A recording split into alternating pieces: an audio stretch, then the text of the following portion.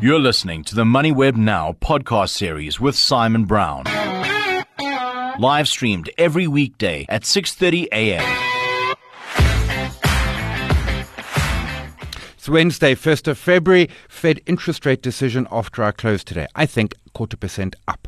I'm Simon Brown, coming at you live and loud from the MoneyWeb global headquarters in Johannesburg, South Africa. On the show today, chatting with Mothetho Tolari from RMB. The Vodacom update, not bad on the surface, but a lot of help from the Egyptian acquisition and some currency gains flattering those numbers. Isaac Odendaal from Old Mutual Wealth Investment. Inflation, is it defeated? US dollar strength, is that over? If those two can be true, is the soft landing the more likely option? And then Natalie Kiewit, Executive Operations at PPS, saving for retirement but doing so tax efficiently. The show is brought to you by Stanlib. Visit stanlib.com to get in touch with one of their investment specialists. Stanlib Asset Management is an authorized financial services provider. Morning headlines from MoneyWeb. KZN estate agent sentiment plummets, now lower than during the riots. Immigration from all over the country is going to the Western Cape.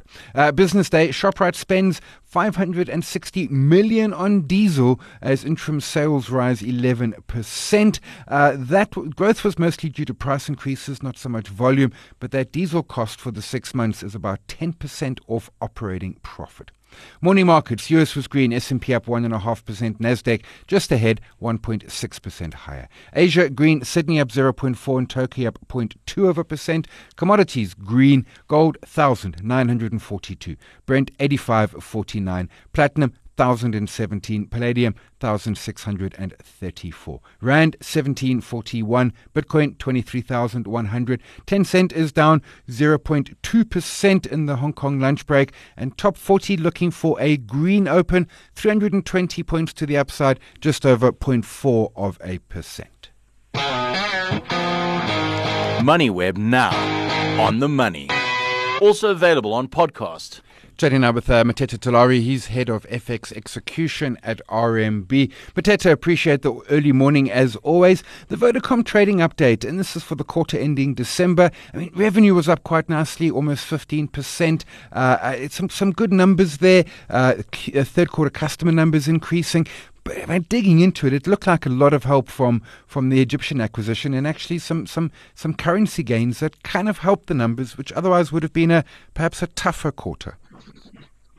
Good morning, Simon. You're very much right. I mean, Vodacom is seeing its newly acquired Egyptian operation as the next big driver for already, its dominant financial services unit, which now makes up a sixth of the group's business. I mean, in turn, if you look at the group is looking to take advantage of the Egyptians' software development prowess, and also to bolster its wider goal of becoming a technology company. I mean, already yesterday, if you saw how they're now saying that they're going to be evolving from a telco to a techno, to a technology company, so already they reported double-digit growth in the quarter ending December, after obviously consolidating the results from Vodafone Egypt. I mean, if you remember, late last year they completed the acquisition for about $2.7 billion, and I mean that is the 55% stake there in Vodafone. I think this is another move by Vodacom in reorganizing its assets. And I think already just the acquisitions means that their population reach is now exceeding 500 million people across Africa. And I think it just provides you with a clear growth path for Vodacom, that they are looking at expanding into the rest of the continent. And I mean, also, one other thing I think that really contributed to them, and obviously, as you can see, that the reason why they're evolving to a technology company is the fact that there's an unbanked population of around 74% in Egypt. And I think this is a compelling market opportunity for Vodacom, especially in Egypt. I think that the scope there is to leverage the financial services platforms that they use, such as M-Pesa and VodaPay. But I mean, if you look at Vodacom and MTN, I mean, they've leveraged their infrastructure to diversify their revenue bases into financial services. So it just kind of shows you already what's their next thinking. I think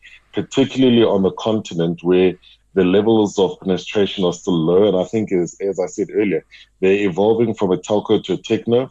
But in addition to the financial services, I think they're looking at making sure that the Egyptian in-house software development is obviously bringing them in alignment with the Internet of Things and solutions, and obviously digital services. But I mean, if you just look at the numbers quickly, group revenue was up 15%, stripping out Vodacom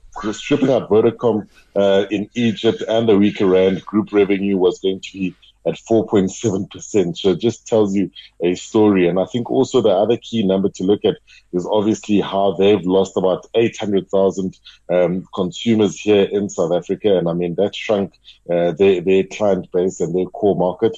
But nonetheless, I think for me, the other interesting thing is the revenue in the financial services. I mean, that is the fastest growing contributor to the group. I mean, that rose 30% to 2.6 billion, and it mainly speaks to what we spoke about earlier, which is the demand for financial services, the likes of the M-Pesa platform, which is showing double-digit growth, also in the insurance policy and airtime advancement of sales in South Africa. So it just shows you that the diversification comes at this point because voice calls are declining.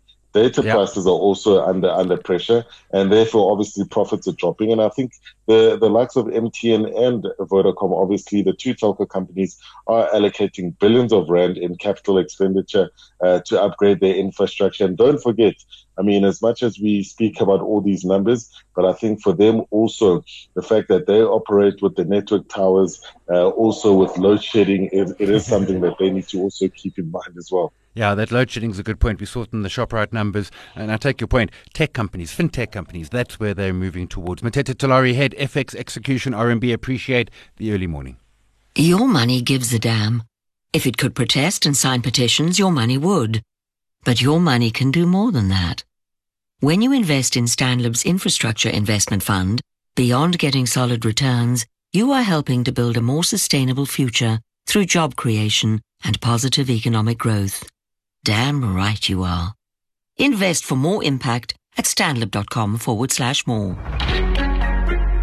Stanlib Asset Management is an authorized financial services provider. MoneyWeb now.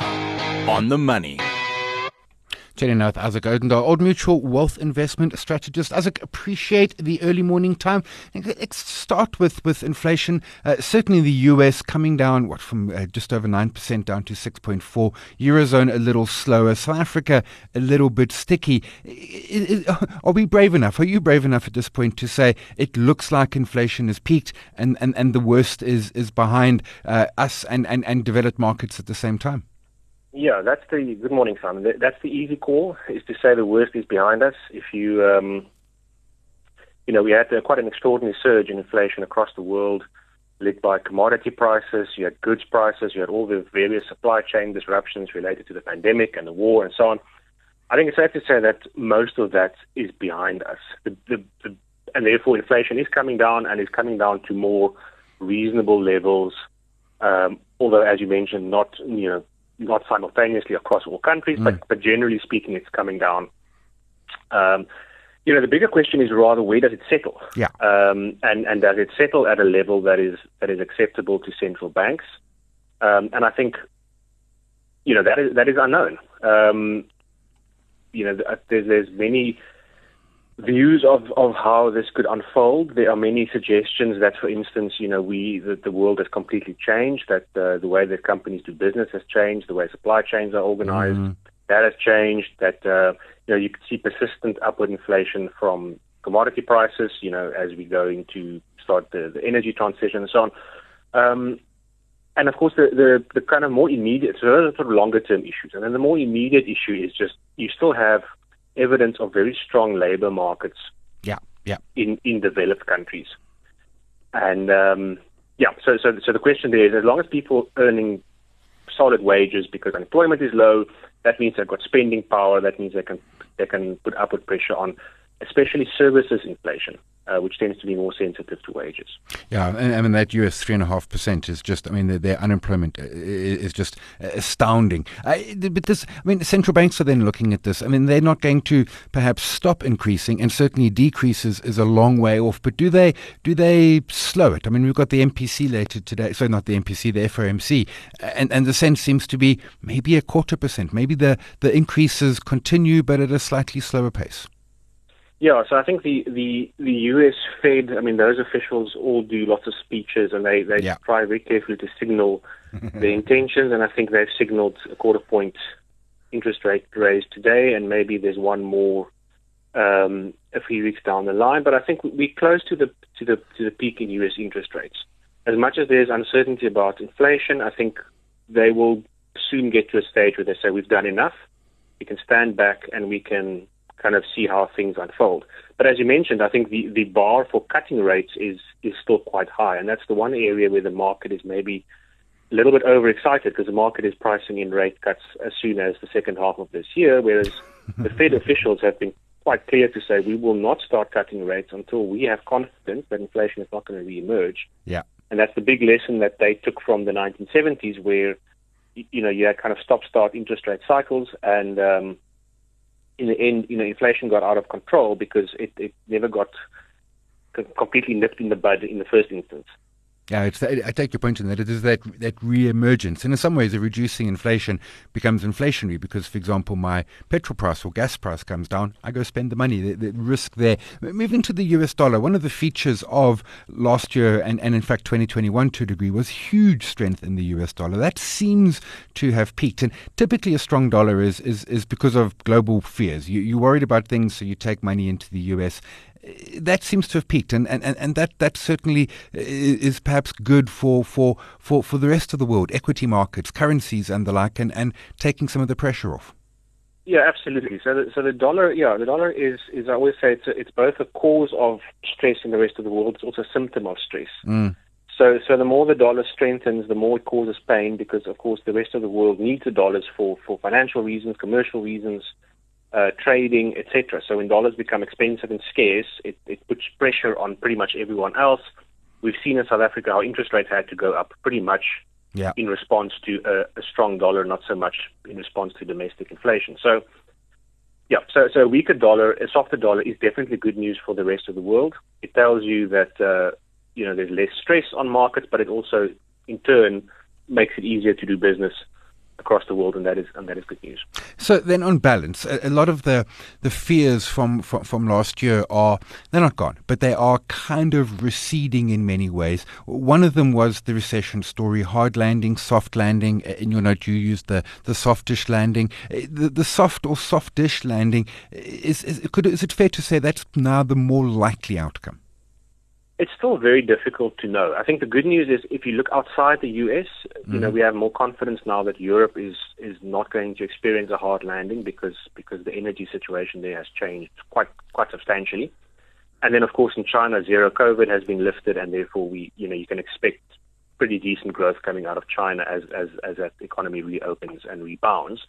The US is still a bit of a question mark. It is still growing quite nicely at the moment. It's still quite strong, but of course the thing about interest rate increases is they take time to filter through the economy. Just give you one sort of stat. I mean, the construction industry is still going very strong in the US because there's a backlog of houses that need to be finished. Houses that were put into where construction was started, long ago. Mm-hmm. But the forward-looking numbers for that construction sector are absolutely terrible because given the high interest rates, no one wants to, buy a new house going forward. So a lot of those kind of the lagged effect of interest rate increases still need to come through the system, and therefore there is still a possibility that the US economy is going to slow down, and whether it ends up being a recession or not, we will have to see. But definitely it will slow down. But I think to your point, I think some of the worst case scenarios that we were worried about towards the end of last year, those look like they will not materialize. We'll leave it there. Isaac Odendaal, Old Mutual Wealth Investment Strategist. Isaac, always appreciate the early morning insights. There's no postponing the inevitable. Your money knew this day would come. And you know what? it can hardly wait to start giving some back to you. When you invest in Stanlib's fixed income funds, you can retire earning a regular income off your investments. Invest for more certainty at stanlib.com/more. Stanlib is an authorized financial services provider and a registered manager. MoneyWeb now, on the money. Chatting with Natalie Kiewit, she's Executive Operations PPS Investments, talking saving for retirement, but doing it tax effectively. Natalie, appreciate the time today. And I think it's brave enough to say that everyone understands that saving for retirement is critical.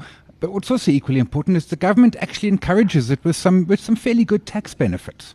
Yes, Simon, that's spot on. And I think we all get told, oh, are you saving enough for retirement? But we lose sight of the benefit that the government actually gives us there.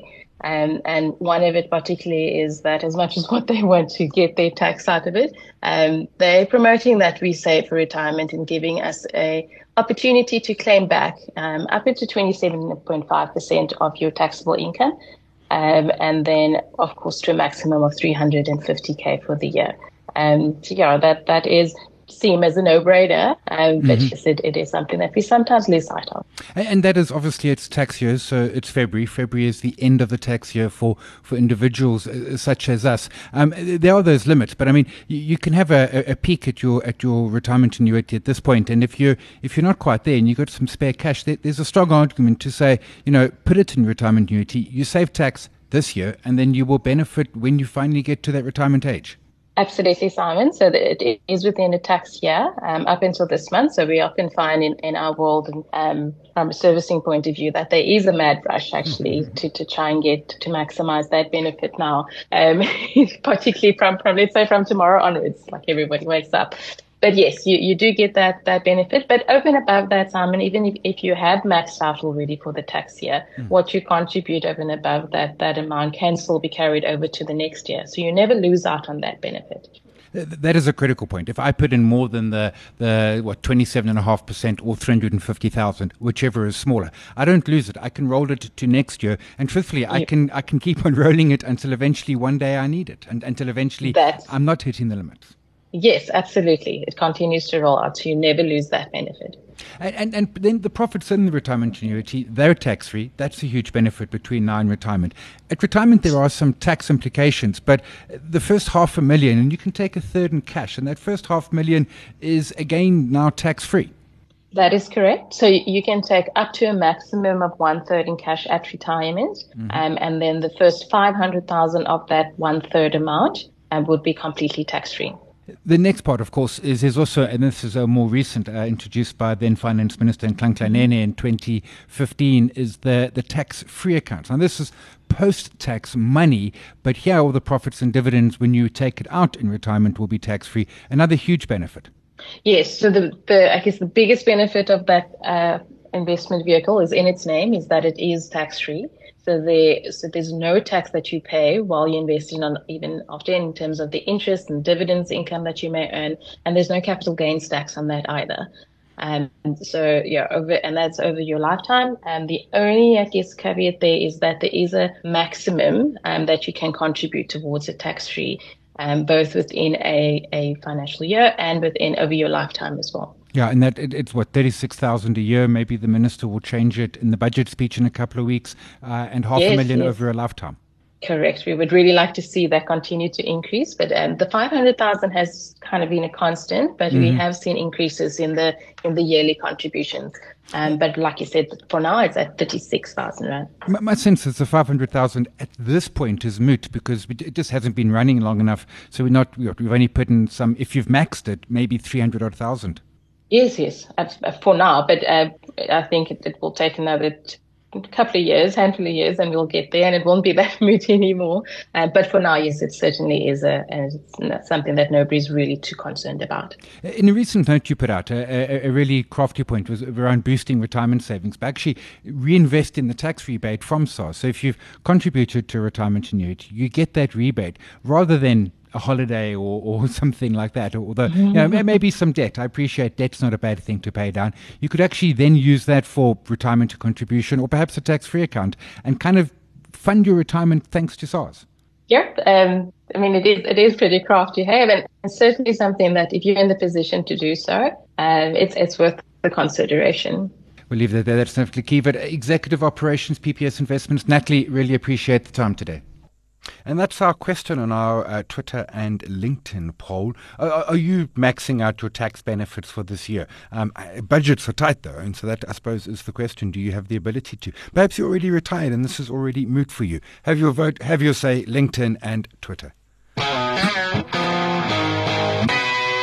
That's it for today. We were chatting with Laura Cooper from BlackRock yesterday around changing macroeconomic themes in 2023. And it kind of ties in what Isaac was saying. Now, the worst case seems to have been fading away, although still challenges ahead. The question we asked you was, do you think emerging markets will do better than developed markets this year? That was Laura's theme. Almost half of you said yes, bullish EMs. About 30% said too many unknowns. That's a fair answer. The rest, about a quarter, said nope, developed markets for the win. Have your vote, have your say, Twitter and LinkedIn. This show is brought to you by Stanlib. Visit stanlib.com to get in touch with one of their investment specialists. Stanlib Asset Management is an authorized financial services provider. We're live every weekday morning, the MoneyWeb website and app, 6:30 a.m., podcast just after 7.